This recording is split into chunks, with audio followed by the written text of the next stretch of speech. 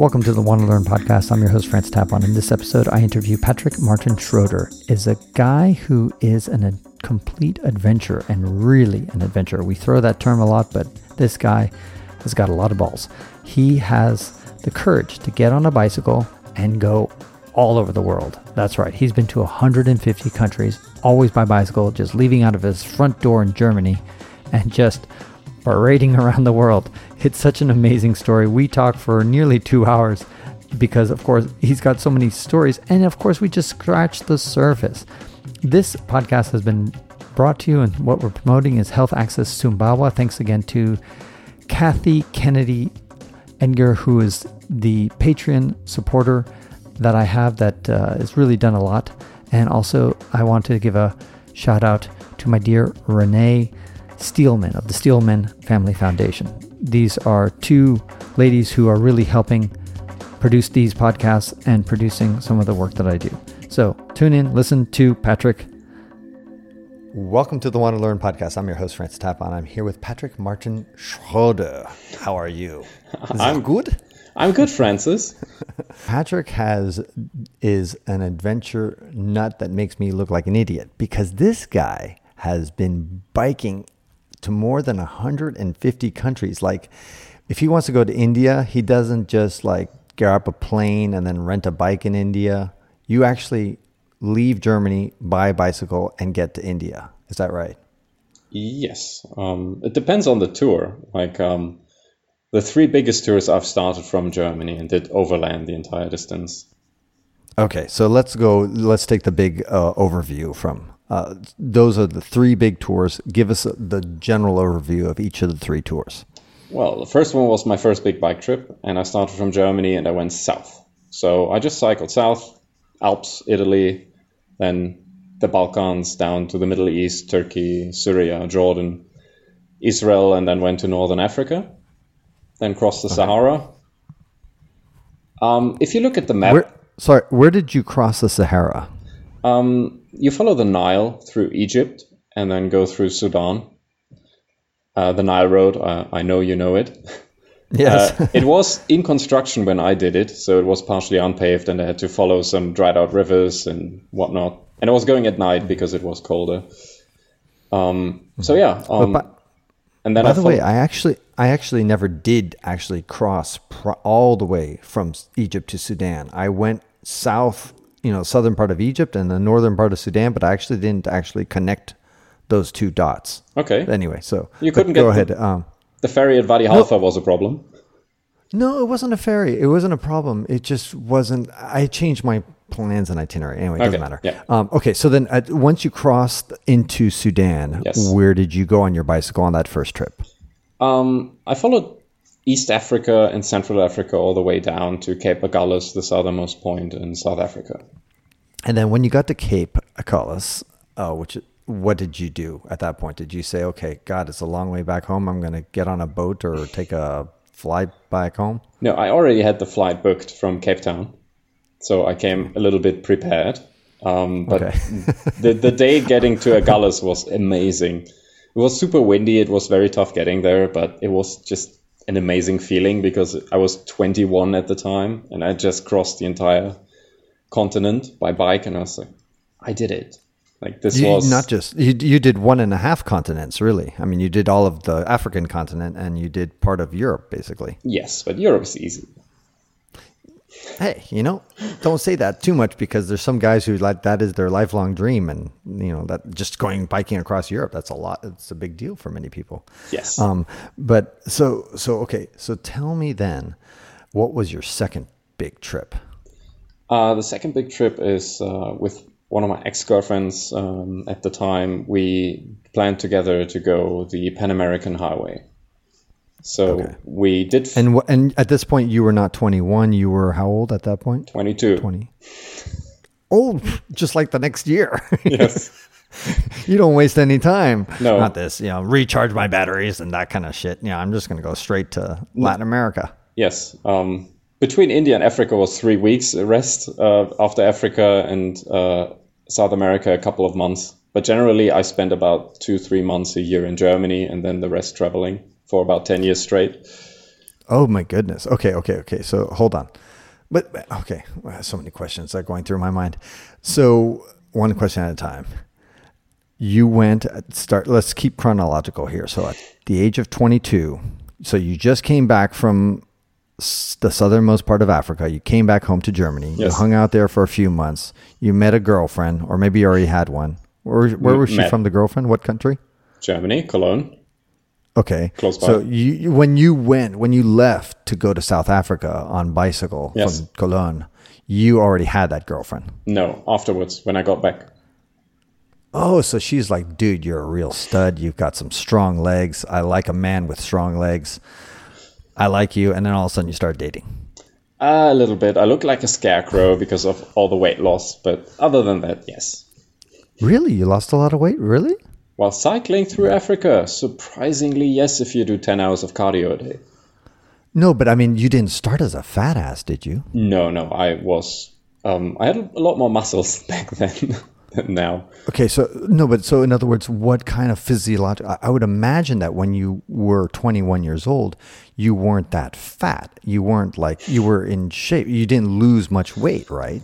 Let's go back chronologically a bit. Okay. When I was in school, I got up at 5 a.m, went jogging, went swimming, then went to school. So after school, I went to the military for like a year, the service that we had in Germany. And I saved all my money. And then I did a 1-year around the world trip as a backpacker.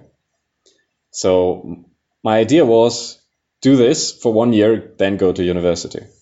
So I did the basic regular backpacking, like Europe by Eurotrail, Southeast Asia, Australia, New Zealand, North and Central America. And then I went back home. And this is when you were 20 years old or 19, something? yeah. 19. Okay, got it. And okay, so that was really your first trip, not your first biking trip, but it was your first get out of Germany trip. Not really, but not your first. Anyway, go international, like far away trip. It was my first own holiday, so to speak. Now, did your parents just never let you out of the house? What was the story there? My mother was quite scared for the tour, but other than that, they were. But in other words, when you were a child, did your parents not say, "Okay, don't cross the street, Patrick. There's a lot of dangerous people there," and so all your entire life you spent in your home? No, I did spend a lot of time indoors because I love to read, and because I was a weird kid. But my parents, but not because your parents were telling you, no, Cologne. If you leave the outskirts of Cologne, you will die. No.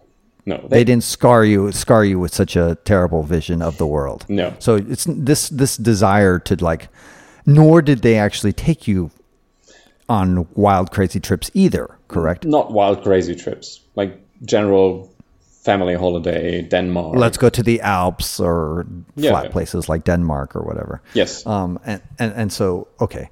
So they were pretty normal parents. Yeah. Okay. And then, but for whatever reason, at the age of 19, you said, hey, I want to go leave Germany and go far away. I think I did that at the age of 16, 17. I actually talked with my geography teacher about it, and he helped me plan the route for my first trip. The one that you went to Southeast Asia and all this other stuff? Yeah. Okay, so 16, you're planning it, and you executed it when you were 19. Yes. With 18, I finished school. Then I had to do the 1 year military. And then with 19, I left. Got it. Okay. So we have to blame your entire life on your geography teacher. Yes, that would be okay. Does your geography teacher know what you've done since you left your geography class? Partially, yes. I've met him twice afterwards, but it's been a couple of years. Okay, so so then therefore he knows of your first bike trick at least. Yes. And he gave you a high five, I hope. Yes. He was he was still asking me when I go to South America because it was the last continent I hadn't been to at the time. Oh, really? So yes. He's just you're a fucking pussy, Patrick. You No. haven't done South America. That's what he was telling you. He's just you're just such a wimp. Get out there. What are you still doing here in Germany? Get the fuck out of here. Go to South America and finish the continent. That was so wrong. No, You didn't say this? No, he's retired, and he wanted to go there himself, but he feels like he's too old, so he wanted to ask what it is like. Oh, okay. I love how I'm putting words in your geography teacher's mouth. Yes. He would not be very impressed. Well, luckily, he's not going to be listening to this. Yes, I'll send him a copy. He doesn't speak English, right? He does. And Latin. Unfortunately. Oh, my goodness. God. Okay, well.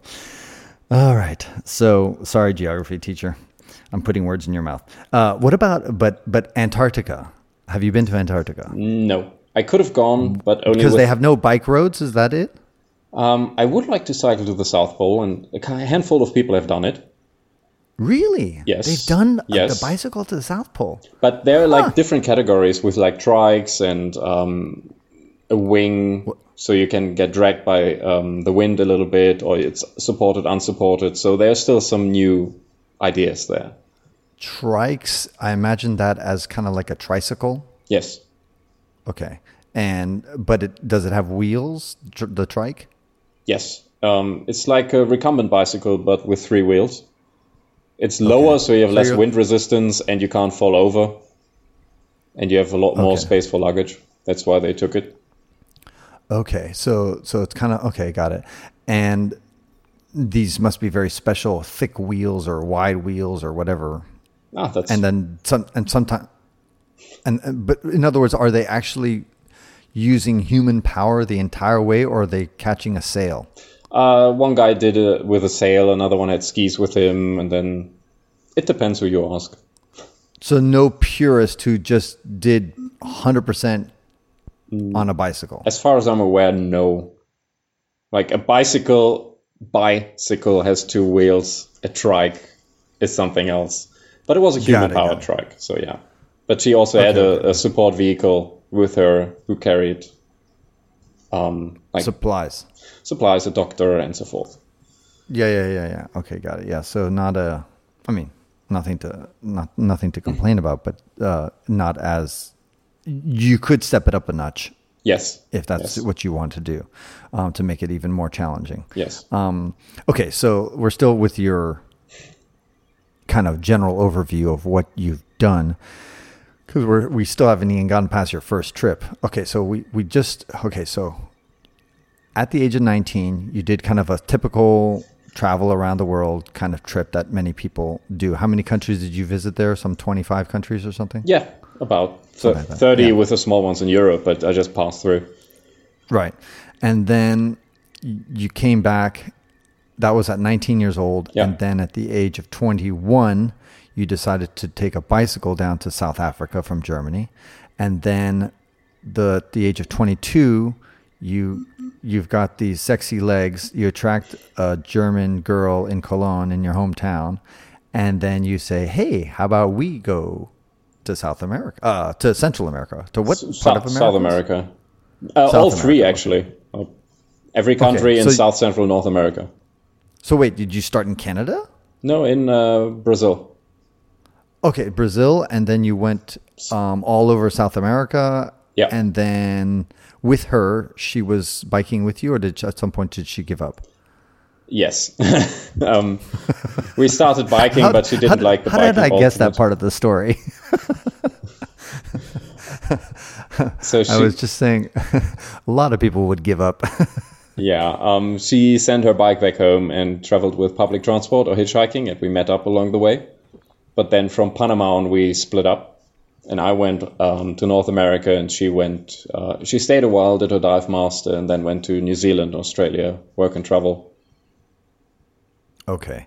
All right. So you in Brazil, you guys were biking around together in Brazil. Yes. And then she, how many countries did you see all of Latin America? Is all of South America together? Yes. And then, so she got to Panama, and then she said, thanks, I don't want to bike anymore? No, she sent the bike back home from Colombia, like earlier. Oh, Colombia, sorry. Okay. And then in Panama, we split up. Okay, so my favorite part of the Americas is the Darien Gap, because I've never been there. Mm-hmm. And everybody avoids it. I assume you avoided it, or I don't know, you had to like go around it or something like that, or did you actually take your bicycle through there? We hitchhiked from Cartagena by boat to, I think, Porto Valdea. Mm-hmm. But we'll go back soonish to the Darien Gap because there's the highest mountain of Panama. Is it? Yes. I had no idea. Okay. Yeah, because, I mean, there have been many people who... I'm fascinated by the Darien Gap, and I'm sure you are too, right? Yeah, I've seen a couple of reports, talked to a few people who've been there. Yeah, so tell us about what you've learned, your reconnaissance here. Like for visiting the Darien Gap? Yeah, so let's back up just so people who are listening to this and are wondering, scratching their heads, what is the Darien Gap? The Darien Gap is a piece of land that goes, that connects southern Panama to, I guess, Colombia, is it? Yes. Yeah, so that little section of, there's a road that goes all the way from Alaska, all the way down to Tierra del Fuego, all the way in South America. But that road, there's a gap in the road, and that is called the Darien Gap. And it has been that way for the longest time. Forever, and so And so people who like to go across the Americas always face that challenge. And 99% of people bypass the gap. Yes. By going to Cartagena.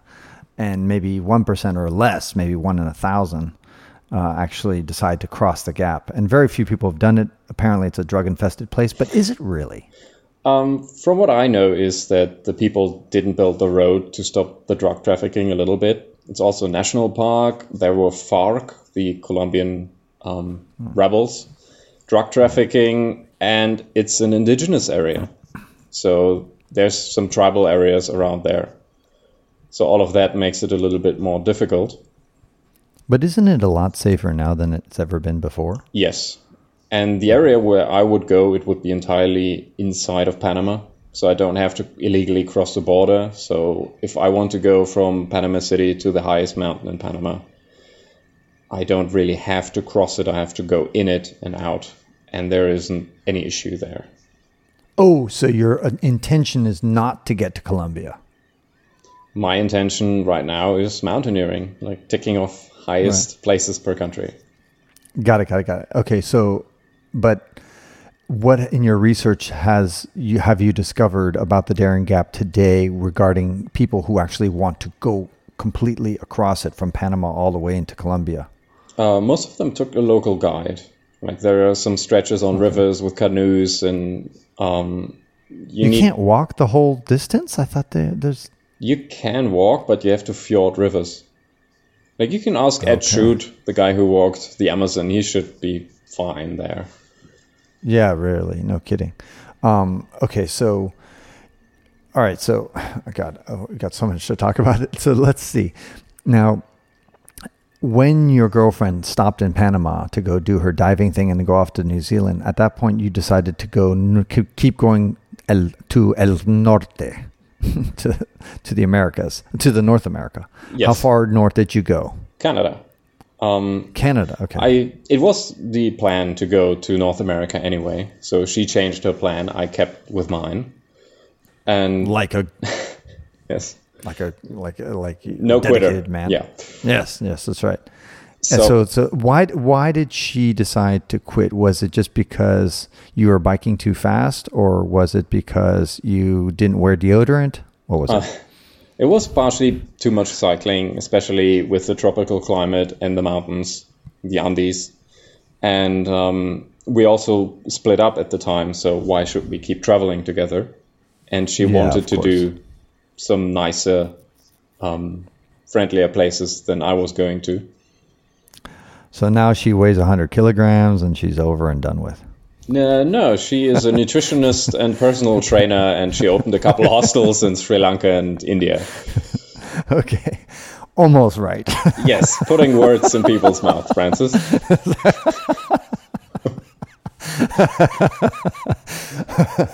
Okay, so, but I like my stories better than reality. But I like my ex better than the way you describe her. Okay. Luckily, she's not listening to this either. Oh, she will. Okay. I'll send her a link. She's in Bavaria as well right now. Okay. All right, sounds good. So she should have been on this podcast right now. Okay, so then seriously, you can do one with her because she traveled 6 years around the world as well. Yeah, I'm sure, of course. I mean, beginner. Just that trip alone, that first trip you guys took together, is long enough to cover us a podcast. Here we are, just that's a tiny segment of your life. Should I offer you something? Should I just quickly sum up what I did, and then you can pick something that's of interest to you? Sure.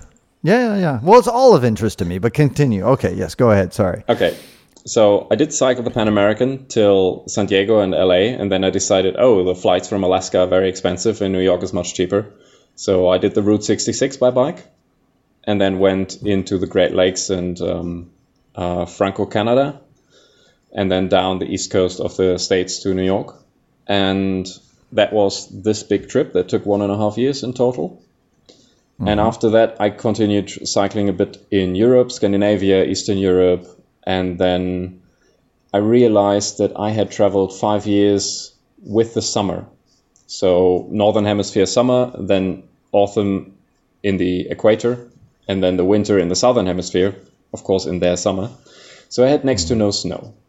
So I wanted to do something in winter. So I did go to Ukraine by bike in winter as a test run to go to Chernobyl and everything. And then I thought, okay, I'm going to like this. Let's get some winter gear. And the year after, I did the Trans-Siberian, like partially by train and partially by bike, cycled over Lake Baikal while it was frozen, Gobi Desert, China, and then went all the way Korea, Japan, Taiwan. And then from China, I cycled the Silk Road through Central Asia back to Europe. And that was all one continuous trip. Yes. That was your second big trip, you would call it, correct? That would be the third one. Africa was 1 year. America was 1.5. Oh, yeah. It's your third. Yes. I'm sorry. It's your third. Yes, sorry. Third big bike trip. And there was the 1 year around the world before that. Then I did a couple trips in Africa. I did West Africa, like Paris-Dakar. And Guinea-Bissau, but then Ebola broke out and they closed the land border to Côte d'Ivoire, to the Ivory Coast, so I had to turn around. Oh, this was 2014. Yes. Right. I had very good timing. I went to the Ukraine when the protest happens and Kiev burned down, and I went to Africa when Ebola broke out. Yes. Then I was right. I was in Ukraine right before those things, and I was in the Ebola region 6 months before it broke out. So I was just like, just a few months ahead of you. That was all you, yeah. Exactly. I am part of the CIA. I started all these problems. Oh, yeah. That makes sense. Exactly. So thank you, Francis. Sure, for ruining your vacation. Yes, if you could call it a vacation. Exactly. So then I did another trip with a bamboo bike in West Africa, like 5,000 kilometers from Ghana. A bamboo bike, so a bike made out of bamboo. Yes. Okay, so where did you purchase or acquire this bike out of bamboo? It was given to me by Maibu, a German company that sells those in Germany, but the frames are handmade in Ghana. So I did visit the manufacturer and then cycle a big 5,000K loop around West Africa from Ghana to Ghana. So wait, so what you're telling to me is that you went to Ghana, by visited airplane. the factory, by airplane, right? And then you stole one of the bikes and then left. No, I actually flew. This is ridiculous. They're making the frames in Africa, but I got the bike in Germany and I flew the bike from Germany down there. Oh, that's so fucking stupid. Come on, Yes. Really? Yes, because they Why built the the bikes fuck? in Germany, but they assemble only the frames in Africa. Okay, but sorry, when you say build the bikes in Germany, but the final product is coming out of where it's rideable is where? In Germany. Oh, okay, got it. So to get the final product, you have to go to Germany. Got Yes. it. I understand. Okay. What else did I do? Some mountaineering. So then you went to Ghana with this bamboo bicycle. I can't even imagine what a bamboo bicycle looks like. I guess it just looks like out of wood, except the fact that there's got to be the chain metal thing, right? That has to be metal, right? Yes, like the handlebar and the fork they were carbon, and the rest was bamboo. And then the wheels are regular wheels. Seat is regular seat. Is it super lightweight? Is it super lightweight? It's the opposite. Oh, okay. I mean, I know bamboo is like, oh my God, it's so light. But compared to modern carbon fiber frames. Carbon fiber, yeah, like, of course. Right. Yeah, because otherwise Lance Armstrong would be using bamboo. Yes. So yeah, it's the heaviest bike I own. Right. Oh, you still have it? Yes. I How still many have bikes do you have? 5 at the moment. Wow. Which is like half of them. Wow. Okay, so and along the way you never got your bike stolen? I did. Okay, good. It's a wonderful story. Go for it. 20-year-old me starts towards Africa. First day rain, third day rain, second day also rain, fourth day bike got stolen in Frankfurt.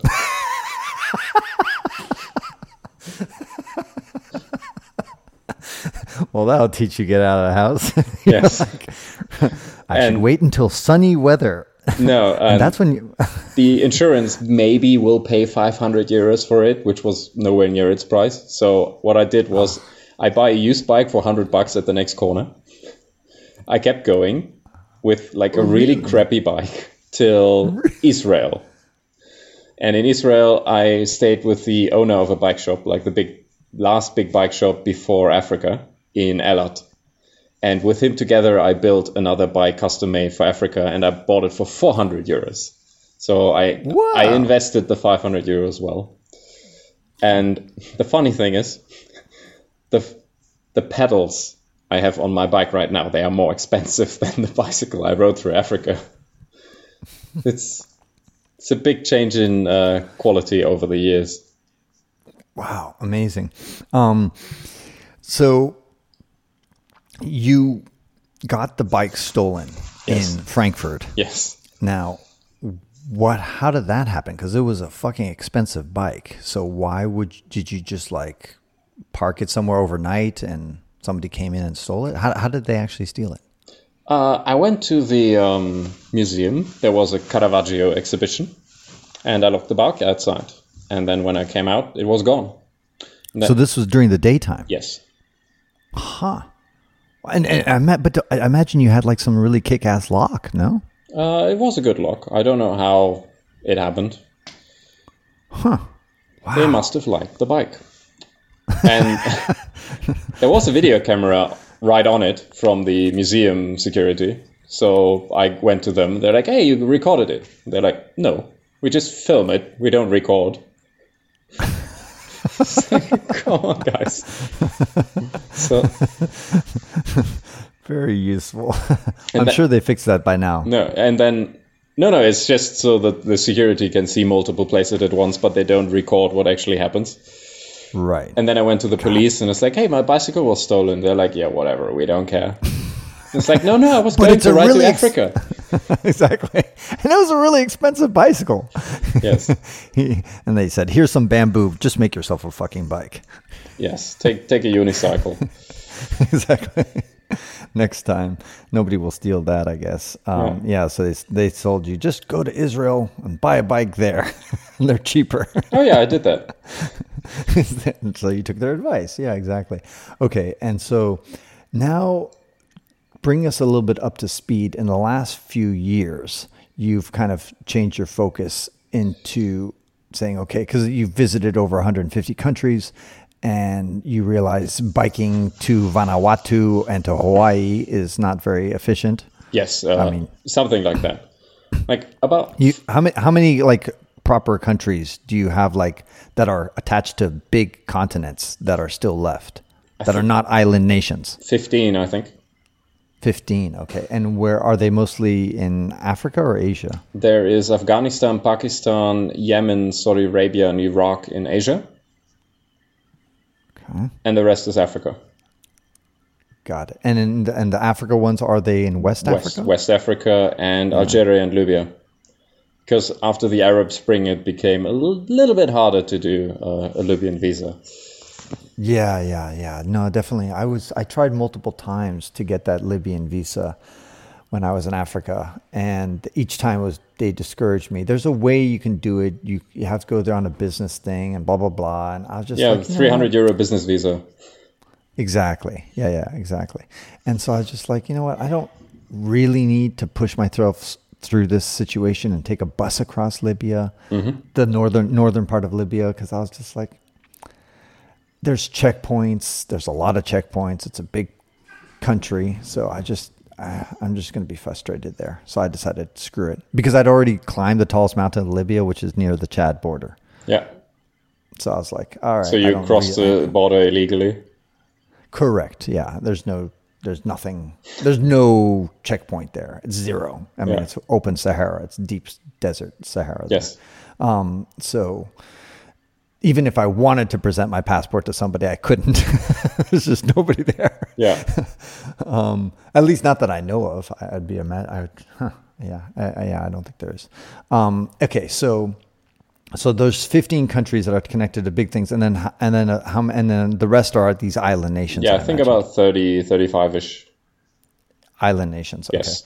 So instead of staying on track to complete what I imagine is one of your dreams, which is to visit those remaining countries, yes, you've kind of changed your focus a bit. Tell us a little bit about that. Well, I kind of settled down a little bit. When I was 29 and 30, I thought, hey, I'm getting old.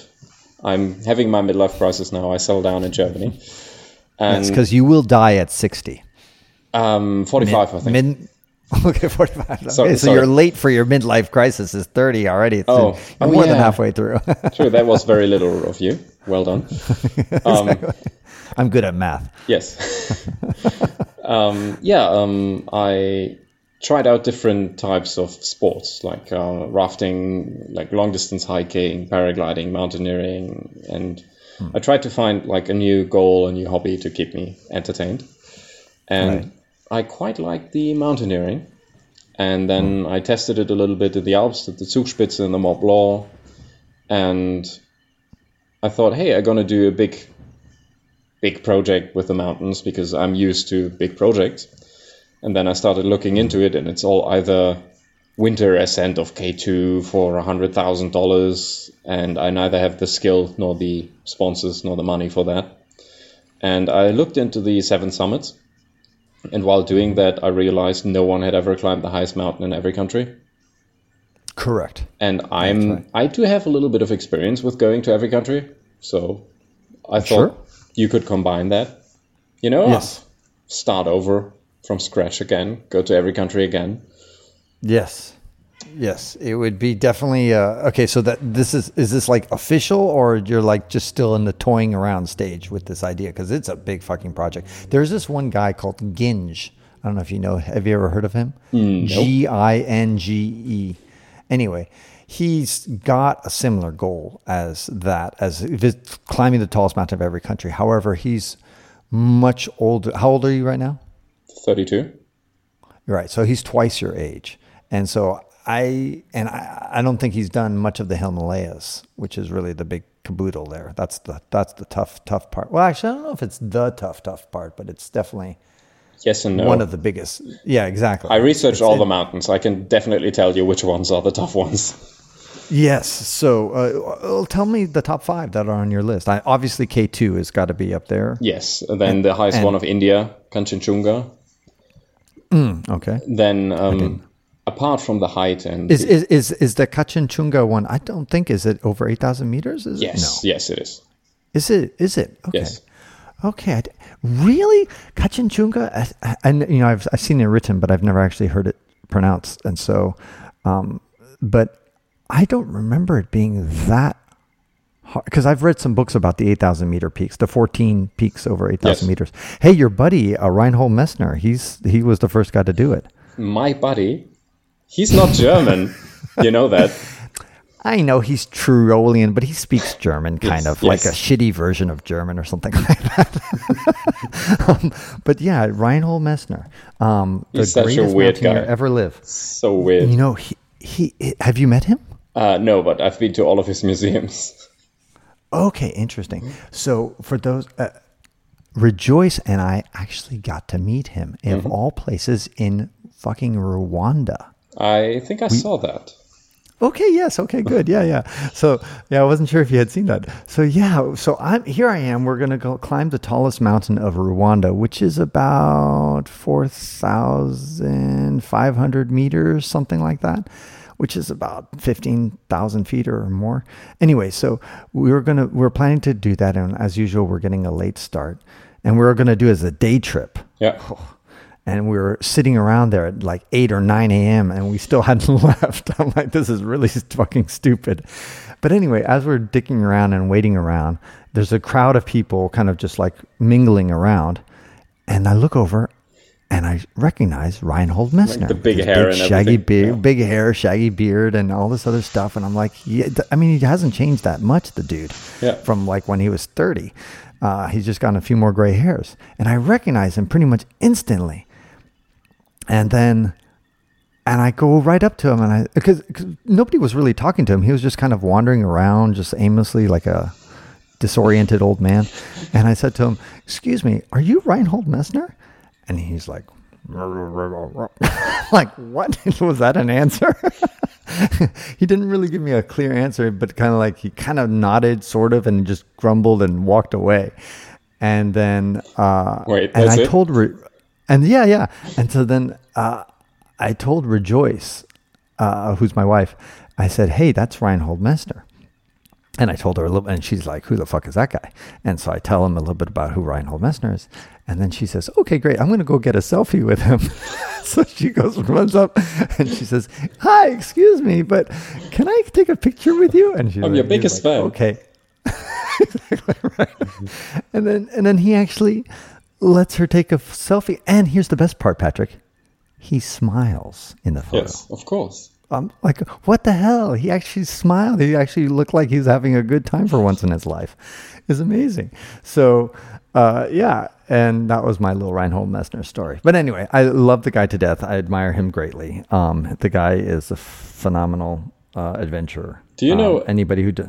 Go ahead. Sorry. Do you know about the Sherpa who's right now climbing the 14 highest mountains? He's doing it in one season, like in half a year. Oh my goodness! Is just a regular Sherpa from Nepal? I take it, who's just already had a ton of experience, I imagine. Yes, but I mean he's still pretty hardcore and yeah, obviously project. You have to be. He is almost done now. Like a couple days ago, he summited K2. Yeah. It's it's just a matter of just a matter of time for all these peaks to be done in a variety of ways. I'm just still waiting for somebody, and maybe it's already been done, but I don't think it has, for all the 8,000 meter peaks that are over the 8,000 meter peaks. God, I can't speak English. Maybe we'll speak in German. Maybe not. Okay, alles klar. Machen wir. Ja, sehr gut. Okay, so those 8,000 meter peaks that they could be done in winter. Oh, all of them. Difficult. Dude, that should be. No fucking way. Of course, dude. That would be really fucking hard. I mean, if you want a challenge, do Olympus Mons. Like, ask Elon Musk if he has a little bit of space in one of his shuttles. And yeah, no kidding. Like a 21-kilometer high mountain. That's pretty cool. Yeah. But, so those who didn't catch the reference, Olympus Mons is the tallest mountain in the solar system. That's true. Yeah. And it's sitting there in Mars. Sorry, I mean, we do have to go to the astrophysics at some point, right? Oh, right. This is your other part of your life. We were going to talk about nuclear physics, I told him. Yes. Plasma physics. Here we go. So, okay, God, we got sidetracked. Okay, so you've changed your objective, but now obviously the two goals of the mountaineering goal, Patrick, yes, and the other goal of just visiting all these countries, or maybe potentially biking through some of them, they're not mutually exclusive. That's correct. So how are you looking down the pipe? How are you deciding? Because it seems to me the most efficient thing is to then go to Afghanistan and climb the tallest peak of Afghanistan, which, by the way, must be a really hard peak. Yes, it is. So the idea was, okay, I'm going to try this out. And I spent 1 year training and reading up on it and testing it. That went well. And then I invested 1 year already going around Europe, climbing 35 now, the highest mountains of 35 countries. And once I've done Europe, I have a little bit of a portfolio for sponsors for a company so that I could approach someone and say, hey, this is the project I have. I'm not a total beginner. Would you like to work with me on this? And then repeat it for another continent. Obviously, it would make a lot of sense to do all the island states that I've been missing so far. On the other hand, the islands don't really have that high mountains. So if I tell a sponsor, yeah, I'm going to go mountaineering with your money and then climb on the 5-meter high hill on Vinoe and, But there is one tallest peak. Again, I got to look this up. Maybe I'll geek out for a second. But the furthest point from the equator, from the Earth's core? No. There's a mountain in somewhere in the Pacific. Yes. That is a tallest mountain of some country that had, I think, never been climbed. I could be wrong about that. Yes. The only highest mountain of a country that hasn't been climbed is in Bhutan because it's illegal. Okay. All the others are fine. They're good. Okay. So nobody in history has climbed this thing? No. Really? Huh.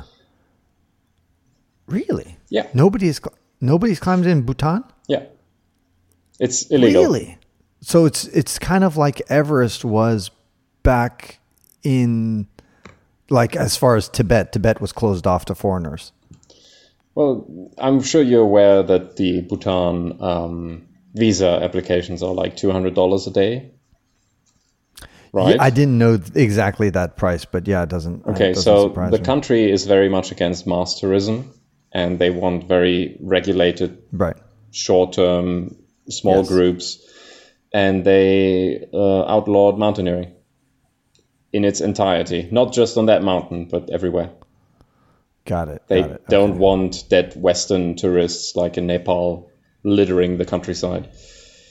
Got it. Okay.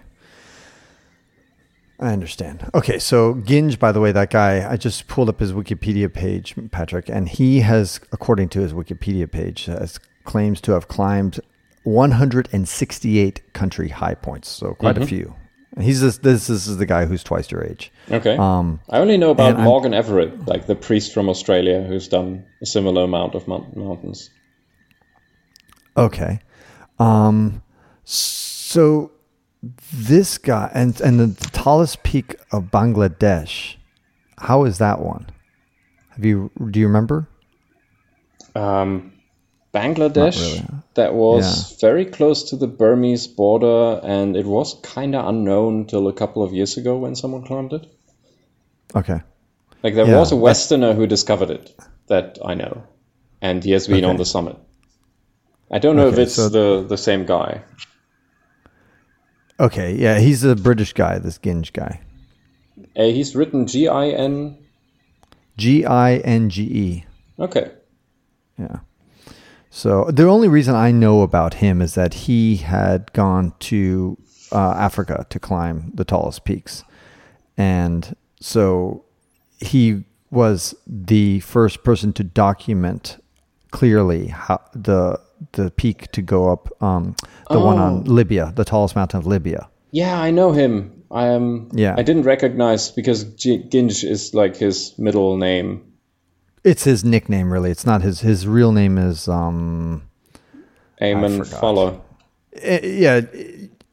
Edmund. Yeah. Edmund or whatever, Fuller. Yes, I know about him. Sorry. Yeah.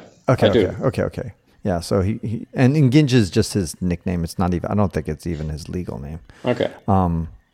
But there's a story, and there was a mountain that he climbed somewhere in the Pacific, if I remember correctly, that took him and his crew, and he wasn't even the lead guy. I think there was another leader in this thing.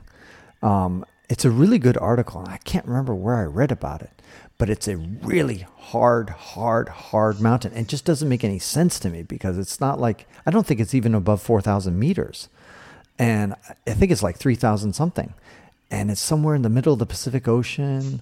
If I remember correctly. Anyway, you should research it. And apparently it just took so long to climb this really silly peak. And there was like 3 peaks, and they had to go to, or 2 or 3 summits that they didn't know which one is the true summit, so they had to go to both of them. And the guy who was actually leading the expedition in the end I think he either got injured or he just gave out on exhaustion and did not go to the actual summit in the end. That's the sad story behind that mountain. But anyway, since I know you're doing a lot of research on this, that one is one of the more fascinating ones because it is but again, I could be wrong that it may not be the highest peak of a country. Maybe it's just an unclimbed peak or something like that. And you're sure it's over 3,000 meters? No, I'm not. No, I'm not sure. It could be just 2,000 or something like that. But I think, it could just be 2,000. I can't remember how tall it was. But I just couldn't believe that it was like some relatively small mountain and that it would take weeks to climb. I was like, really? Are you kidding me? And you can see it from the pictures, like the Pacific Ocean surrounding it or the water surrounding it. I just don't. Anyway. A lot of bushwhacking. Exactly. That's what it is. It's bushwhacking, and it's quite steep in certain sections. So you have to like do ropes, and it's muddy and slippery, and it's just a slog. But still, despite all that, I just still don't understand why it should take so long. But obviously I wasn't there. So what do I know? Yeah. You can Google Sao Tome and Principe. They have like a rock needle. It's luckily not the highest one, but this rock needle has only been climbed like twice. It's so horrible. Yes. It's only 600 meters or something like that, 650 meters. Yeah, and apparently very dangerous due to snakes that live in the rock. Ah, interesting. I didn't know about that part. I did know that it was kind of a very crumbly kind of rock. Yeah, well, and apparently full of wildlife that doesn't like people. Okay. So there you go. Don't climb it. Yeah, and there are so many of peaks. Everybody gets impressed by Mount Everest, but there are so many other mountains that are harder than Everest to climb. Yes. So getting back to Afghanistan. So the tallest mountain of Afghanistan is what? I would have to look that up. Okay, you don't have to look it up, but anyway, you just know that it's a difficult mountain. Yeah, the Noshak. It's like 7,500. So. Okay. Yeah, that's got to be hard. And then of course the big challenge for so many of these mountains is just logistics of getting the permits. I imagine Saudi Arabia is not too easy to give you a permit, although apparently they're opening up tourism a little bit. Yes, also the mountain is very easy. It's like a 2-kilometer hike from the road for Saudi Arabia. Yeah, so that's a perfect example of something I ran into a lot in Africa. The mountain itself is super climbable, easy, kind of like just a walk up a hill. It takes you a few hours. And yet getting to the base, convincing the village chief, getting the permit, getting the visa, getting the whatever. Yes. That's the true nightmare. And then when you're finally there, you're like, okay, up and down, goodbye. Yes, I'm familiar with that. Exactly.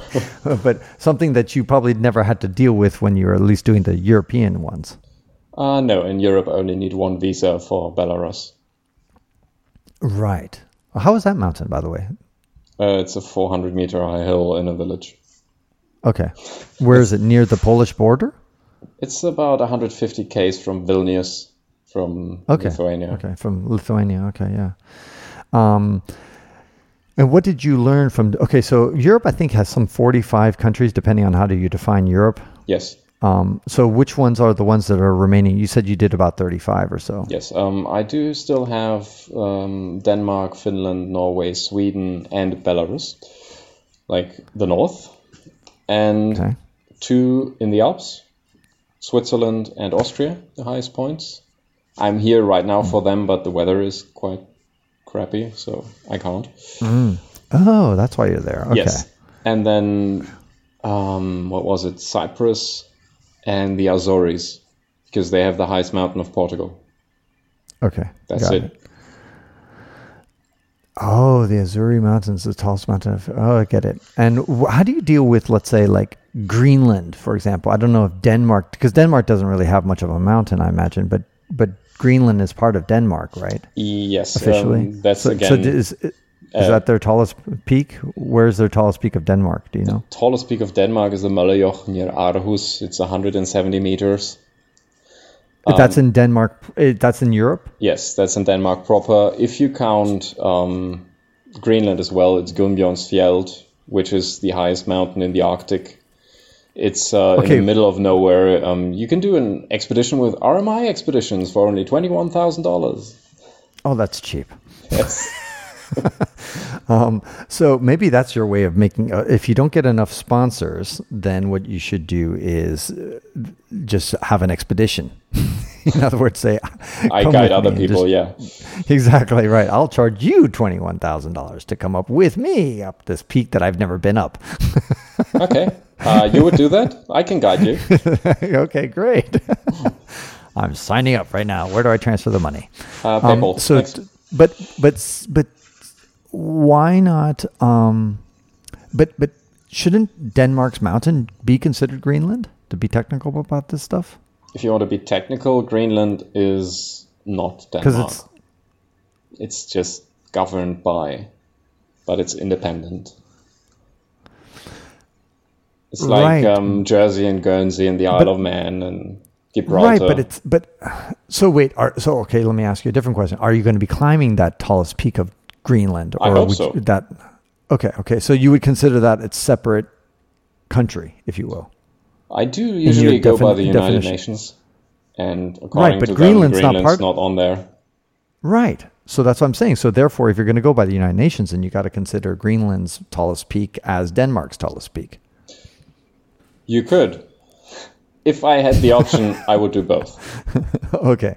For example, in the case of the Netherlands, they have the 300-meter high hill in the Netherlands, and they have a volcano in the Caribbean on one of their islands on Saba. And I definitely want to do both. Right. The same for Portugal and Spain, because the Canaries, for example, have the highest mountain of Spain, but technically they are African islands. So right. Just to be sure, I'll do both. Exactly. I had the same dilemma when I was climbing the tallest mountains of Africa. I was trying to figure out which is the tallest mountain of Egypt, and the simple answer is the Mount Catherine, yes, which is in the Sinai. But then the Sinai Peninsula is in Asia. Yeah, well. So I was like, okay, but then technically I got to climb the tallest mountain of every African country. It's still right, yeah. It is right, but just to be safe, what I did is I went to figure out what's the tallest mountain of Egypt in mainland Africa, yes, in the continent of Africa. What is it? And it's this. I can't remember the name of it, but it's near the east coast, near kind of like the Red Sea-ish, like and near Weber? Yeah, near the Red Sea. I can't remember the towns. But there's Gardaya. What the hell is the place called? That's Algeria. Anyway, I don't remember the name. It's a 2,000 meter mountain, but pretty. It's kind of challenging. I mean, certainly a lot harder than Mount Catherine, which is I think 3,000 something meters. Which has a hiking trail. Yeah, I've been up there.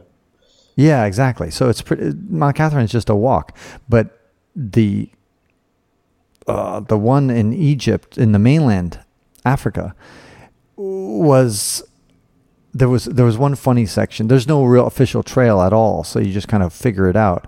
And the way we happened to take on the way up, there was a place that we had to squeeze in, and my guide was just a bit bigger than me, slightly. And he couldn't squeeze through this place where you had to squeeze through. It took him like 15 minutes where he finally did it. He didn't even come to the summit. He was just like exhausted. He was just like, screw this. He'd never done it. He'd never been on that mountain himself. But he was your guide. It would be fun. Yeah, great. Of course, yeah. No, that happens all the time. But he was important in the sense that, for safety reasons, in case I twisted my ankle up there, but also the fact that you need to take a car to get to the base. You don't need to take a car, but you're going to you're going to spend a lot of time trekking through the desert with a lot of water if you don't take a car to get to the base. Yes. Like getting to the base of the mountains here has been more difficult than getting up the mountains because I still cycle most of the way.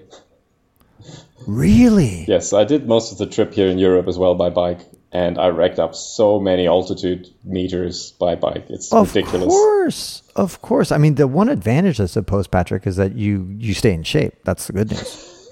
Yes. No, it's like, but seriously, there's a problem when you go on these 8,000 meter peaks. Not that I've ever done one, but that people just lounge around for weeks as they're acclimatizing and that kind of stuff, and your muscles get soft, and you just like, or people who just like, you have to stay in shape. So I mean, that's one good benefit of doing it. But yeah, but I imagine for how you're going to deal with. Okay, so where you're focusing next? In other words, do you want to finish off Europe, or do you want to go off to Asia or Africa, or you're just kind of scattershot? Well, right now I wanted to do the Alps, the 2 remaining ones here, but the weather is so bad that I think about going to Scandinavia next week. But why don't you just stick around? The weather's not going to be bad forever. It's summertime right now as we're recording this. Because I have a limited time window, and I'd rather go to Scandinavia and do something, and then when I'm coming back, the weather gets better. Also, but you're going to bike up to Scandinavia. I'm going to fly to Tromsø and then bike down. Got it. And then, so when you go to Trump, which is northern Tromsø or whatever it's called. Yeah. Yes, it's you're going to rent a bike? I would take my bike with me. Oh, on the plane. Yes. Okay, got it. I also have a folding bike. Okay, but you wouldn't take the folding bike. That would be mildly insane, so I might, but I'm not sure yet.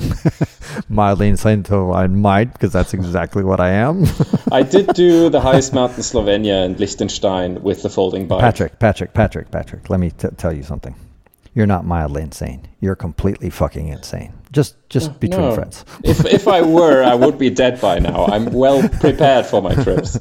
That's true. Okay. Do you ever actually? When have you actually worried about your safety, life, and that kind of stuff, where you gotten kind of a bit too close for comfort? Because that's probably happened a few times. Well, usually I count 3 occurrences. Now I could make it 4. So I did get robbed at gunpoint in Lebanon by I assume, Syrian or Lebanese soldier. Dengue fever in Indonesia was great. I do have a nifty scar from a crocodile bite from Mozambique. And I was so stupid, I decided to climb mountains. I do them a lot at night, because then you get to the summit for sunrise. And the hardest one in Europe of the highest mountains is in Slovakia, the Gerlach. Mm-hmm. Gerlachstit, I think it's called in their language. And it's only allowed if you're a member of the mountaineering club or with a guide. So I went at night without a guide, of course. There was no route, no markings, and it took 8 hours to climb up there. And that was after I've already done 150 Ks by bike. And so I cycled all day, and then at 10 o'clock in the evening, I started climbing. At 6 o'clock in the morning, I was back down. And that one was a bit sketchy. And if I would have known the difficulty, I would not have done it in the dark. Okay, but then how would have that made it any much easier as far as, I mean, since you still bike there, and so you're pretty exhausted already just from the biking itself, you would have just like rested up the night? The biking wasn't that problematic, but the route finding. Like there was no trail. So you would have had the advantage of just being able to see what the hell you were doing. Yes, because I was following a GPS trail, but in the mountains it's like plus minus 10 meters. And sometimes I had just a vertical straight wall that I had to climb, like free solo, no safety, and in the middle of the night just to get back to the GPS trail. That was quite stupid. One time I accidentally climbed up to the ridge. So you climb, and suddenly your hands go nowhere, and you look over, and there's just blackness as far as you can look. Because the light can't shine that far. It's like, oh, great. And it was a razor-sharp ridge like this, so you couldn't walk over it. I could only climb down, or I could climb on the other side down, and that were my 2 options. That wasn't so smart. So keep that in mind when you go to Afghanistan. Yes. And yeah, that climbing at night is a challenge. And yeah, especially if you've never been up there before in your life, I do like it. I do it a lot, especially at the Popular Mountains, because it's empty, and then you have a beautiful scenery on the sunrise. And as soon as the first other guy comes up, you can say, "Okay, I'm done," and then you hike back down. Yeah, sure. You have been on Mount Catherine, you know how many people are up there. Actually, when I went up there, there was not a single human being. The whole, either up or down, and I just went in the middle of the day. So I don't know what it was that I think it's because maybe Egypt is when I went, which was just about a year or more ago. It was, I think, 2017 or something like that. It was just not that popular. Okay. So maybe that was it. Sorry. Please no, continue. when did you go? When did you go? I did go there many, many years ago when I was 19. Okay, so that's why. Back then, Egypt was a popular destination. Yeah, but there were tour groups from Sharm el-Sheikh with buses coming there. There were hundreds of people on the summit. It was ridiculous. Sharm el-Sheikh, that's the. So when you take Sharm el-Sheikh, there's a ferry that goes across the Red Sea there. Mm-hmm. That ferry takes you kind of close to that mountain I was talking about earlier in Egypt, the tallest one in Africa. To Hurghada. Anyway. Hurghada. Yeah. Thank you. Yeah, it's Hurghada. That's right. Thank you. Hurghada. And Hurghada, from there, you have to drive another, I don't know, maybe 50 kilometers or something like that. Okay. To get more inland. You have to, and then that gets you close to that mountain. See, my geography teacher taught me something. He certainly did. He taught you how to get your ass off and go explore. He should be very proud of you, Patrick. Yeah. But you don't keep in touch with them often? No, I don't. Not for years. Okay, yeah. Well, you should. You should. I mean, to me, I think if you're a teacher, it's something proud that you all of a sudden, you teach all these idiots and most of them go nowhere. And then finally you get like one person who actually listened to what the fuck you were saying, and that's a satisfying feeling for a teacher. I just think if they just know that they have one success story out of their, hundreds of people that they teach, and they really impacted their life in a major way, I think that one success story will make a teacher say, that was all worth it. All those stupid teenagers I had to deal with, all those assholes who didn't do their homework. That's worth it. There you go. Well, thank you. So yeah. No, because he clearly influenced you in a major way. Yeah. So more so than even your parents did in some ways, in some respect, because your parents. Well, I don't think the geography teacher gave me the idea. I just came to him to ask him for help because he seemed right. Like okay, fair enough. So if he didn't exist, maybe, but I think he kind of pushed you along, I suppose. Okay. Maybe not. Maybe obviously you would have figured it out one way or another if he says, "Fuck, I don't know the capital of Turkey." Yes. I bet you do. You would say, "Okay." Well, then you would have said, "Well, I'm going to get a better geography teacher. Yeah. I'm going to go somewhere else to get the answers." But anyway, so. Are there any big influences on your life, by the way? Any particular explorers, maybe of the old days, people from that you admire in the 19th century or before that? What was that? What about that guy, that dude? He's a Muslim guy. He's what's his name? The guy who traveled a lot. I don't know. I can't remember his name. I know who you mean. Ibrahim something. Anyway, he was a guy in like the heyday of Islam when the Muslims ruled the world. He traveled through much of the Muslim world. I know who you mean. Ibn Battuta? Thank you. That's it. Ibn Battuta. Yes. Thank you, Google.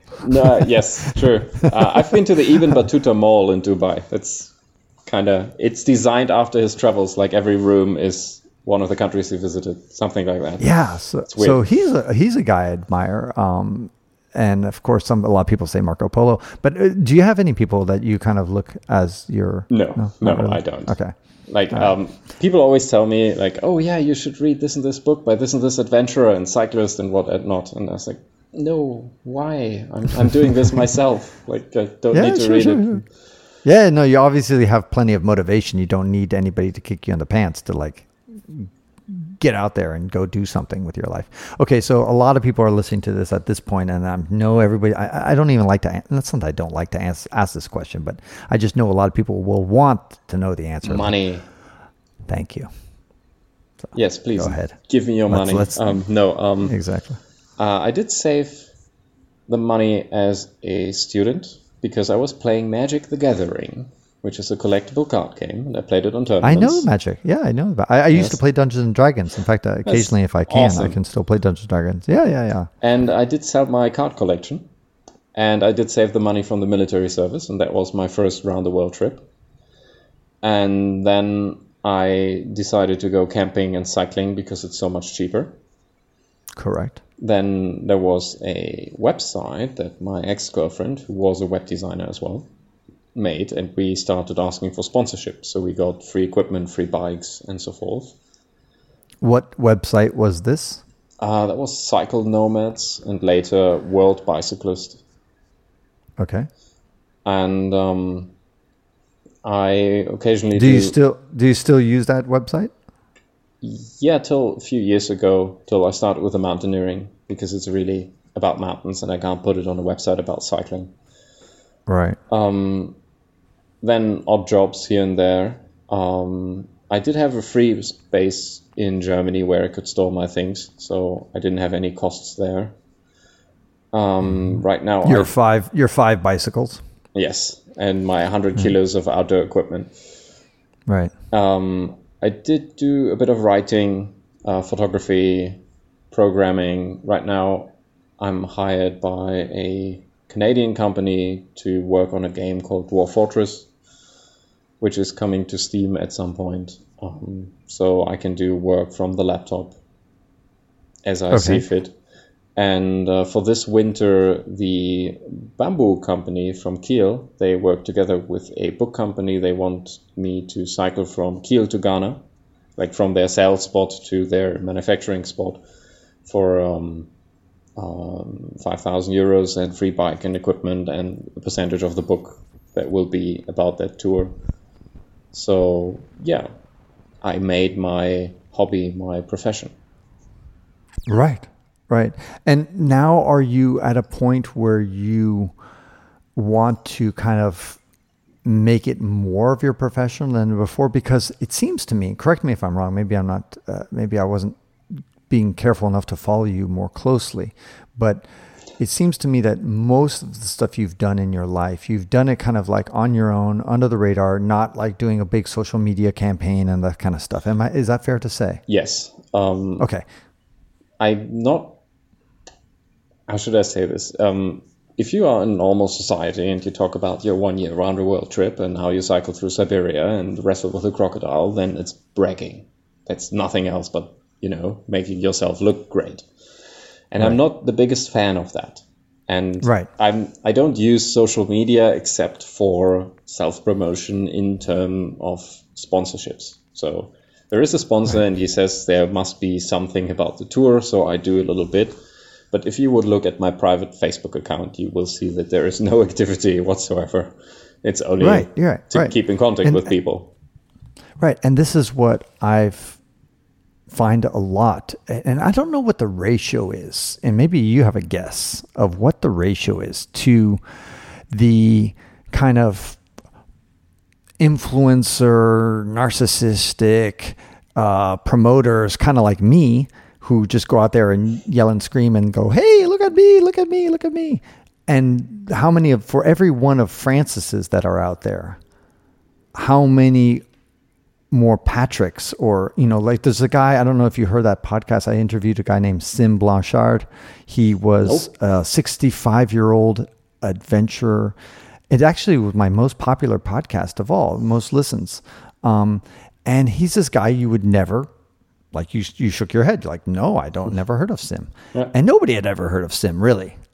But he's done so many crazy things. Not as crazy as you, but still he's lived such an adventurous, fun, interesting, fascinating life. And yet nobody's heard of him. And there's so obviously there's more people out there just quietly going around doing some crazy shit that nobody ever hears about. And then there's the Reinhold Messners and whatever, other people who are just like have a loud horn and talk about all their crazy stuff. Reinhold Messner, okay, that's not a very good example because he actually did really good stuff. Yeah, exactly. He really actually did. Let's give an example. Just recently, when I was doing the highest point on Malta, I stayed in a hostel, and that person told me about, oh yeah, you're traveling so much. Do you know Nas Daily? I was like, no. Who's Nas Daily? That's right. Like I never heard of him. And then I had not heard of him either until just less than a year ago, when finally said, really? You're a traveler, Francis? Somebody told to me, you're a traveler and you don't know Nas Daily? You consider yourself a traveler and you're like, you don't know Nas Daily? I was like, I've never heard of this guy. Yes. Come on, he's got millions of followers. I'm like, I had no idea who this Nas Daily. Who cares? But the point is, the guy, what he did was very difficult, but because of the production value, like he did a video every day and he spent countless hours doing this. Yes. And I rather do countless hours doing the outdoor thing that I like to do and not to promote it. There's one example from Germany that I usually use. There were these twins from Germany, the Hanse brothers. For their 30th birthday, they got together and cycled from Germany to Shanghai. And they made a book tour and talks, public speaking. And they became rather famous in Germany. And the tour lasted 4 months, and the promoting went on for about 2 years, and then they did another 80-day around the world hitchhiking thing, and then they promoted that for another 1.5 years. So to me, the majority of what they do is they're entertainers, they're authors, but they're not travelers. Right. Yeah, no, it is, and it is a dilemma that we all face. Now, there's an extreme version like those two twins, which spend more time promoting than they do actually traveling. Yeah. But we all face that kind of ratio balance of how much time do I want to spend. Now, if you have a lot of money, then, because obviously most people, I shouldn't say that. I don't know what the answer is. I think probably the majority. Actually, I don't know if it's the majority. I really don't know.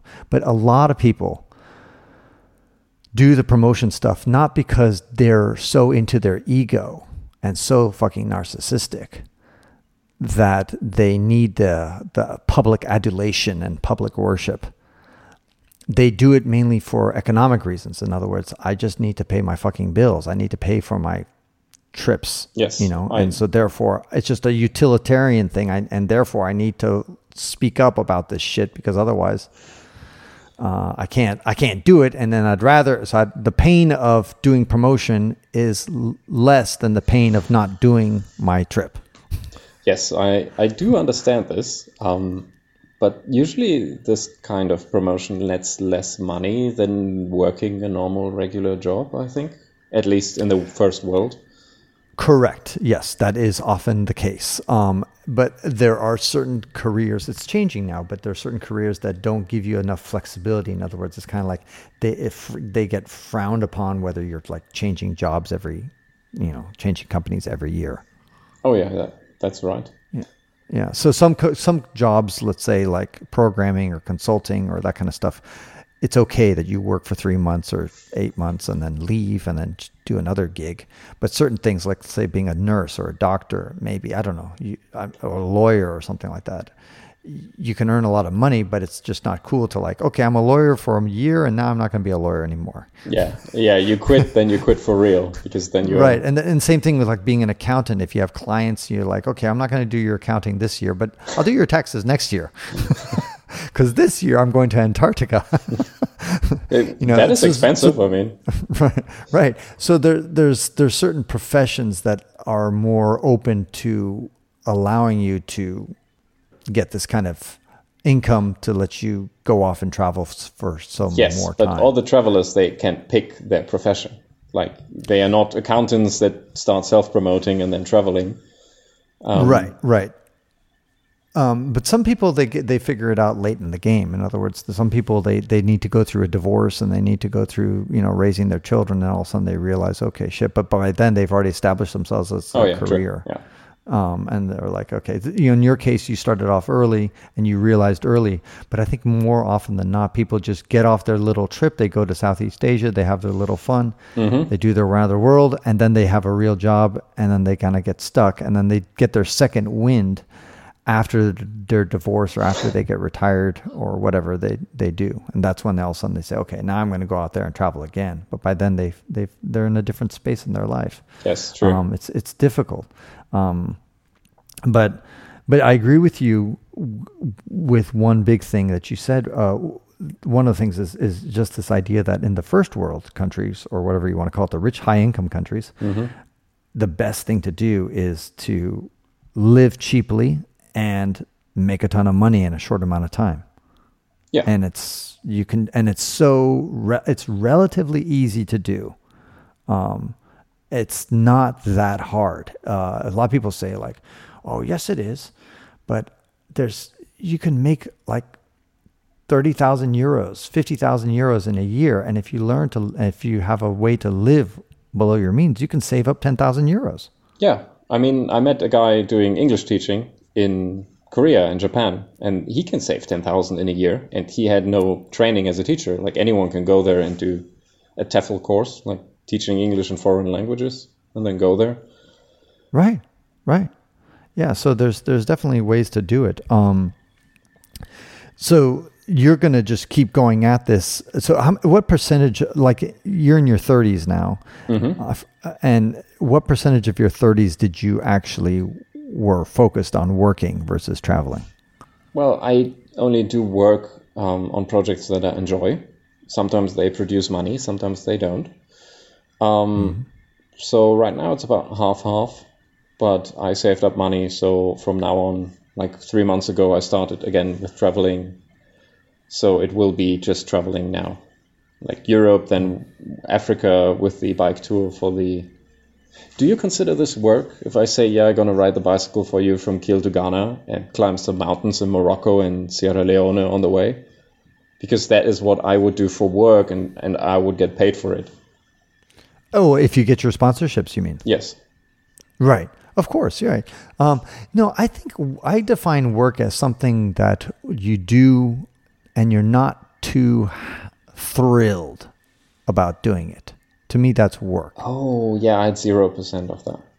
Yeah, exactly. I mean, I would just say stuff that you're not like excited to do in the morning. To me, like I write books and that kind of stuff, but I don't really consider it too much work just because it's like I enjoy writing. Yeah. That's how I enjoy the programming for the video game. Yeah. Like what I don't enjoy is I don't enjoy looking for sponsors. I don't enjoy having to look for places to do public speaking or that kind of stuff. If somebody just calls me up and say, "Hey Francis, can you come speak?" I'm like, "Great." And that's enjoy. I may not enjoy going to the location, maybe for some reason, going to some airline or that doesn't feel comfortable, whatever. But once I'm giving the talk, giving the speech, I'm having a great time. So, but there's certain parts of the process in order to get to that speech or to get to those types of activities that may not be so much fun. But it sounds like you've tightly managed your life in a way that you don't waste a whole lot of your life doing things you don't enjoy. Yes. Yeah, that's true.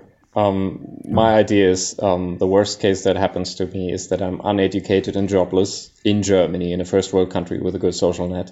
So even the worst thing that can happen to me is still better than what most people have worldwide. Right. And I rather travel and do the crazy things now in my 20s and 30s than do it in my 60s and 70s or 80s when I'm retired and when other people usually do it here in Germany. Because you're not that fit and young anymore. Right. Yeah. No, and you see a lot of the Germans doing it. They rent these, like in Africa, you'll see them renting, they have their own amazing vehicles, like these RVs, these recreational vehicles, and they have them decked out with the refrigerator and the this and the that, and they just drive from national park to national park. And there's nothing wrong with that, of course, but they're limited physically often from doing some of the things that they might like to do versus what you how old would you like to live for if you had, like, is there a limit? Would you like to live 1 billion years? Till the heat death of the universe. Yes, thank you. Okay. The heat death. I thought it was going to be a cold death of the universe. Yeah, but that's the name for it. Like when all the heat dissipates. Oh, really? Yeah. And they call it the heat death, even though we're all going to be Yes. frozen? Yes. That makes no sense. Because there will be no more heat. It's the death of the heat. Oh, got it. Yeah. Okay, now I understand the term. Okay, heat death. When I hear heat death, I mean dying of heat. Yes, I know. But yeah, the Anyway, death of heat. It Yes. would Okay. be Yes. amazing to live forever. Yeah. For a trillion years. Okay. Well, yes. Unfortunately, we're probably not going to do that. Not with that but attitude. we can try. Exactly. But by the way, do you believe that there are other intelligent life out there? Like, technologically advanced civilizations out there? Sure. I just always remember this one picture where they zoomed in with I think Hubble was it, on one little square, and it's like 1 billion galaxies in that one picture. And I mean, about the Fermi paradox and the Great Filter and everything about that. So Yes, yeah, I do. there's probably some kind of reason why we never heard about them.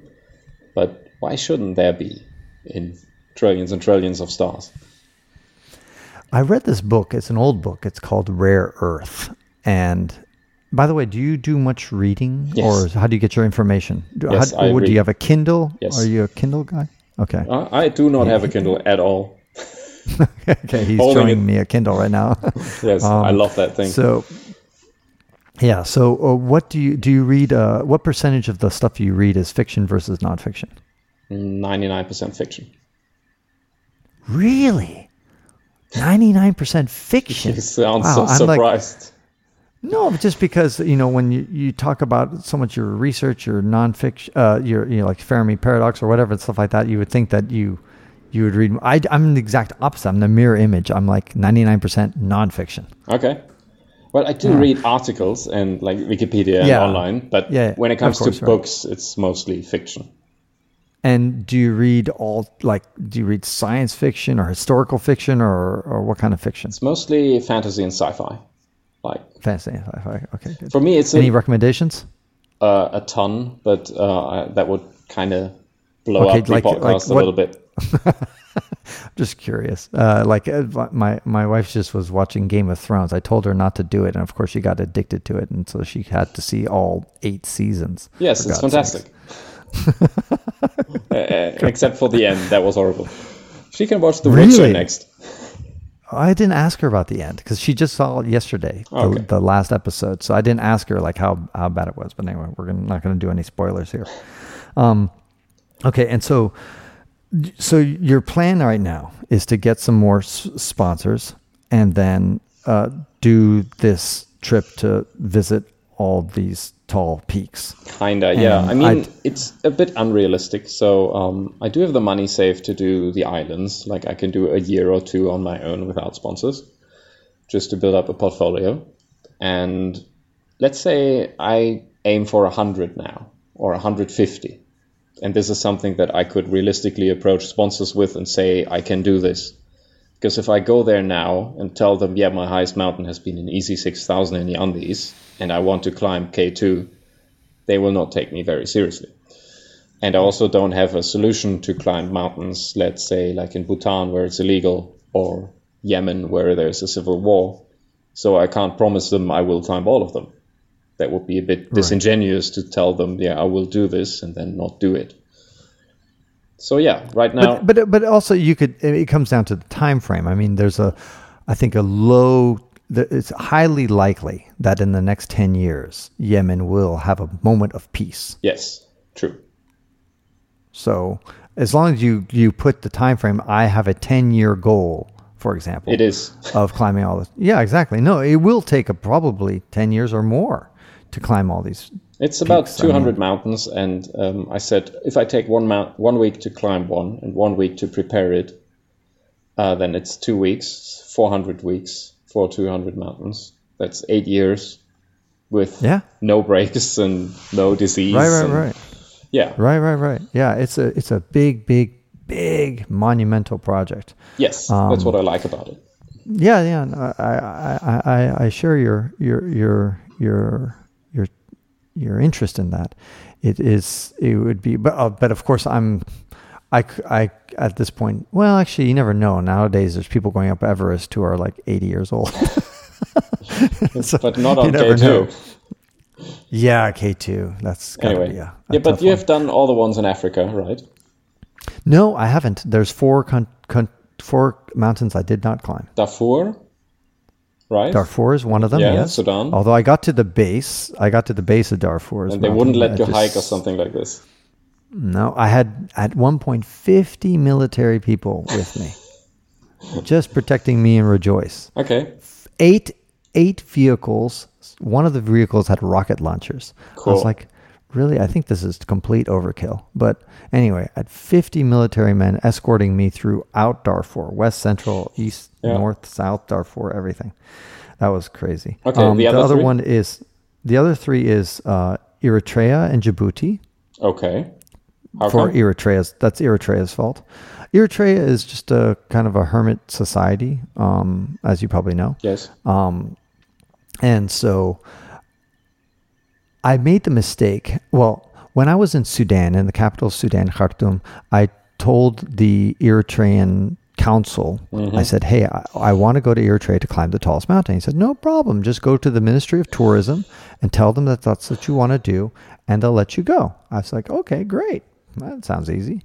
So I just followed his orders. I went to the Ministry of Tourism and I told them I want to climb the tallest mountain, which was called, I forgot. You can probably tell me. But anyway, it's about a 3,000 meter mountain, I think it is. Anyway, and the Ministry of Tourism said, sure, just give us your passport and that kind of stuff and we'll look into it. Like days went by. And I said, what's going on? What's going on? And they just basically stonewalled. They didn't answer the question. I even went to tried to talk to the minister herself twice, or maybe 3 times. I did everything. In the end, they blocked that. So I said, how about you let me go to the town that's near the tallest mountain? I just don't want to climb the tallest mountain. And then they blocked that. I said, how about if I go to to Massawa, which is in the completely wrong direction, which is the opposite direction? No. So I was like, is there any place in Eritrea that I can go to? They're like, really? Well, you can keep applying, but... And I had driven to the capital from Sudan. Okay. So I had to so I obviously had to get out. Yes. So I was like, okay, so basically what you're telling me is the only place you're going to let me explore now is my way back to Sudan, taking the same route I took. And I'm like, yeah. Cool. So that was my 2 weeks or maybe 10 days, I think I was in Eritrea, just going to the capital of Asmara and then just begging and then just getting turned down. And now in retrospect, I became very good friends with the people who worked in the Ministry of Tourism there, some of them, and they totally sympathized with me. They said it's our leadership who doesn't want you to go. And they said, one reason is that you are an American. And I was stupid. I showed them my American passport instead of my French passport or my Chilean passport. They said would have been even better. But at the time I was stupid. I wasn't thinking. It's the council in Khartoum made it sound so easy. Yeah. So I let down my guard. I just said, okay, here you go. I should have but maybe even if I had shown my Chilean passport, I still would have been turned down. Okay, so 2 to go. And so, and then the other story was getting to the tallest mountain of Djibouti. The tallest mountain of Djibouti is about 2,000 meters. It's called Musa Ali, I think it's called. And it's on the summit, Patrick. You have 3 countries that that's touch a problem. the summit. Yeah. I've cycled to La Casale and La Cabe. Okay. But the tallest mountain, Musa Ali, it's right there shared with Ethiopia and Eritrea. Djibouti and Eritrea. Yeah. And at just off the summit, all 3 nations have military. Yeah. So nobody actually is on the summit, but all 3 are pointing their guns to the summit because I guess it's like a neutral zone or something like that. And so I was like, oh, fuck. So I tried to go first from Djibouti side to get authorization. no, you have to get letters from the Ministry of Defense. So I went to the Ministry of Defense. No. Anyway, long stories. And in the end, I said no. So then I tried to go. I'd already tried from the Eritrean side. Of course, I told you that story. Yeah. And the third attempt was to go through the Ethiopian side. And I went there. I got through the military checkpoint, and they said, no problem, And then I met this guy. He says, yeah, I'll take you up there. And I was driving up to the top at night. I get to just a few kilometers from the summit, maybe like 3 kilometers or 4 kilometers from the summit. I can't remember exactly. But the point is that there was a military base. The road ended right there by this kind of base there. And I parked my car, and the military came out, and they said, what the fuck are you doing here? I'm like, well, I just want to climb the tallest mountain. Right? I mean, not the tallest mountain. This mountain right here, which happened. It's not the tallest mountain of Ethiopia. It's tall. And so I said, and they said, okay, well, just go down the mountain again and get authorization from our commander. And I was like, well, can I just like sleep here overnight and then do that? This is no, we really can't let you sleep at this high point here. And I was like, I knew that if I was going to go back down the mountain, the military commander is not going to let me go. Yeah. But I had no choice, because I thought to myself, if they let me sleep there, I can get up at like midnight and sneak up to the tallest point, because I wasn't that far, and then be back before sunrise, and then say, okay, I'm ready to go back down the mountain now. I was like, but I couldn't pull that off. And then they arrested me when I was down below. You're not bribing them enough, I think. That's possible. Yes. The short answer is yes, you're right. Every step of the way, whenever I encountered these difficulties in Africa, I certainly tried to resort to bribing. But in the end, you're always right, because there's always a price. I obviously couldn't go high enough. If I offered them $10,000, I'm sure they would have said yes. Of course. So I definitely offered money always when I encounter difficulties in Africa. But whatever I'm offering is just, I guess, not enough to get them excited. So that's the problem. Oh, okay, and the last one was Tunisia, which is a small mountain. It's, I think, only 1,400 meters. Yeah. 1,400 meters. Again, it's in a national park. They had recently had some killings there going on by the whatever the terrorist group there. It's Al-Qaeda in Maghreb, no? Something like that, but it's not that. They call it something else, like Daesh. They call it Daesh. Oh, ISIS. Daesh. Yeah, okay. Kind of something like that. Anyway, so those guys... Daesh is like the name for ISIS. Thank you. Okay, yes, so that's what it is. And so the military, once again, I went to them, said, hey, they have this pristine road. Mm-hmm. Such a beautiful road. You can see it on Google Maps. It's this nice road right up to the summit. It's paved. It's just so nice. I could just driven up to the top. And they drive up to the top often, like every week. But they not go with up there. you. It's like, why don't I just go with you? Can I just go with you guys? Nope. And they said, of course, they'd love to do this trick. They say, go to the capital and then ask there. And they do that just to get rid of you. Yes. Because they know that in the capital, most likely, nobody's going to let you in. And that's exactly what. Yeah. So you're like, you try as much as you can locally, because that's your best chance. And then when the locals say no, anyway. Yeah, I can understand that problem. Yeah, so those are the 4 mountains that I never did climb, and I hope to one day, but I'm waiting for... Now, Sudan got even worse since then, since I was there a couple of years ago, and I think... But eventually all these places got... Eritrea had a bright spot recently. A what? A bright spot. Eritrea is warmed up to Ethiopia, but not completely yet. They just need a complete leadership change from the summit, from the top. Anyway, but that's not going to happen. Yeah, so I know what you're going to be going through. Yes, mostly in Africa. Yeah, but I imagine there's... Central Asia is similar, but the rest is Yeah, fine. so tell me a little bit, because my next big trip is to West and Central Asia. So basically the Gulf states, Middle East, and Yeah, that's Central fun. Asia. Yeah, so tell me about getting visas along the way, because as you probably know, Patrick, better than anybody, is that there are certain countries that require you to get a visa from your home country. Yes, Ghana is one of those, but none in Central Asia. You can do all of those easily. Really, on the road? But what about, I think it's called Turkmenistan. It's one of them is closed. It might be because you are American and I'm a European citizen, so you should probably use your French passport. But isn't it Turkmenistan? Am I right? Turkmenistan is the kind of the closed one, the one that's kind of like a. It is kind of closed. It depends. You can get easily a transit visa for 3 to 5 days. Really? Yes, Okay. very easy. What, at the border? No, it At the was border? so easy. I went to an embassy and I applied, and they sent it to me by email. Like, Wow. there was no waiting time. I just went to the embassy, left, and then cycled towards Turkmenistan. And after 10 days, I got the email with the visa. And I went to the border, and they printed it out for me. Wow. Okay. So Turkmenistan is the most difficult of the bunch, or maybe Saudi Arabia, I guess. Well, Saudi Arabia didn't have tourist visas till last year, I think.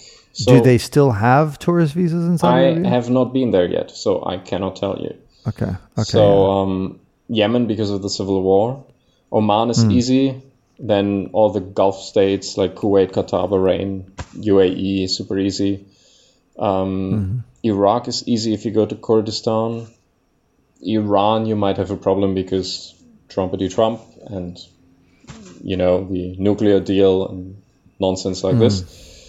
Armenia and Azerbaijan don't like each other. But sorry, for Iran, what did you do? You just got it in the neighboring country, the visa? I did get the visa in Dushanbe. Which is where? I have no idea where that is. Capital of Tajikistan.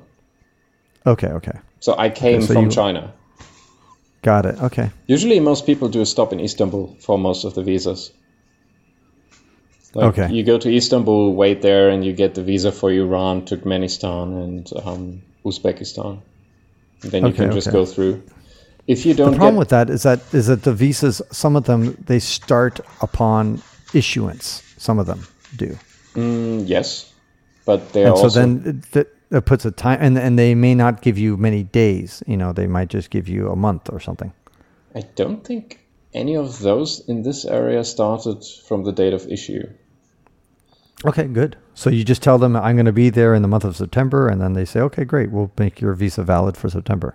Yes. Okay, great. Wow, that's so much easier than Africa. Yeah, it is. It is much easier. Like Kazakhstan, I didn't need a visa at all. Turkey, neither. Then Georgia, Armenia were fine. Azerbaijan was e-visa. You can do online. Wow. So yeah. That's so nice. Yeah, there's actually a couple of African countries that are doing e-visas. Cote d'Ivoire, yeah. The Ivory Coast. No. Also, Rwanda, Zambia is doing it now. Okay. I can't remember. They're starting to get their act together, the Africans, with regard to visas. They're getting a little bit easier, slightly. It's nice. Speaking about Africans, one of the challenges also for my trip is that I'm going to be traveling with Rejoice, who is a Cameroonian still, and only has a Cameroon passport. So that could cause major problems. True. I have no idea how that works. Yeah, exactly. So we forget often how easy it is for people from high-income countries to get visas compared to these low-income countries. Yeah. It's just night and day. I really saw the difference when I was traveling with her in Africa. She and I went to 31 African countries together and getting visas. And she was so pissed off because she's like, I'm a fucking African.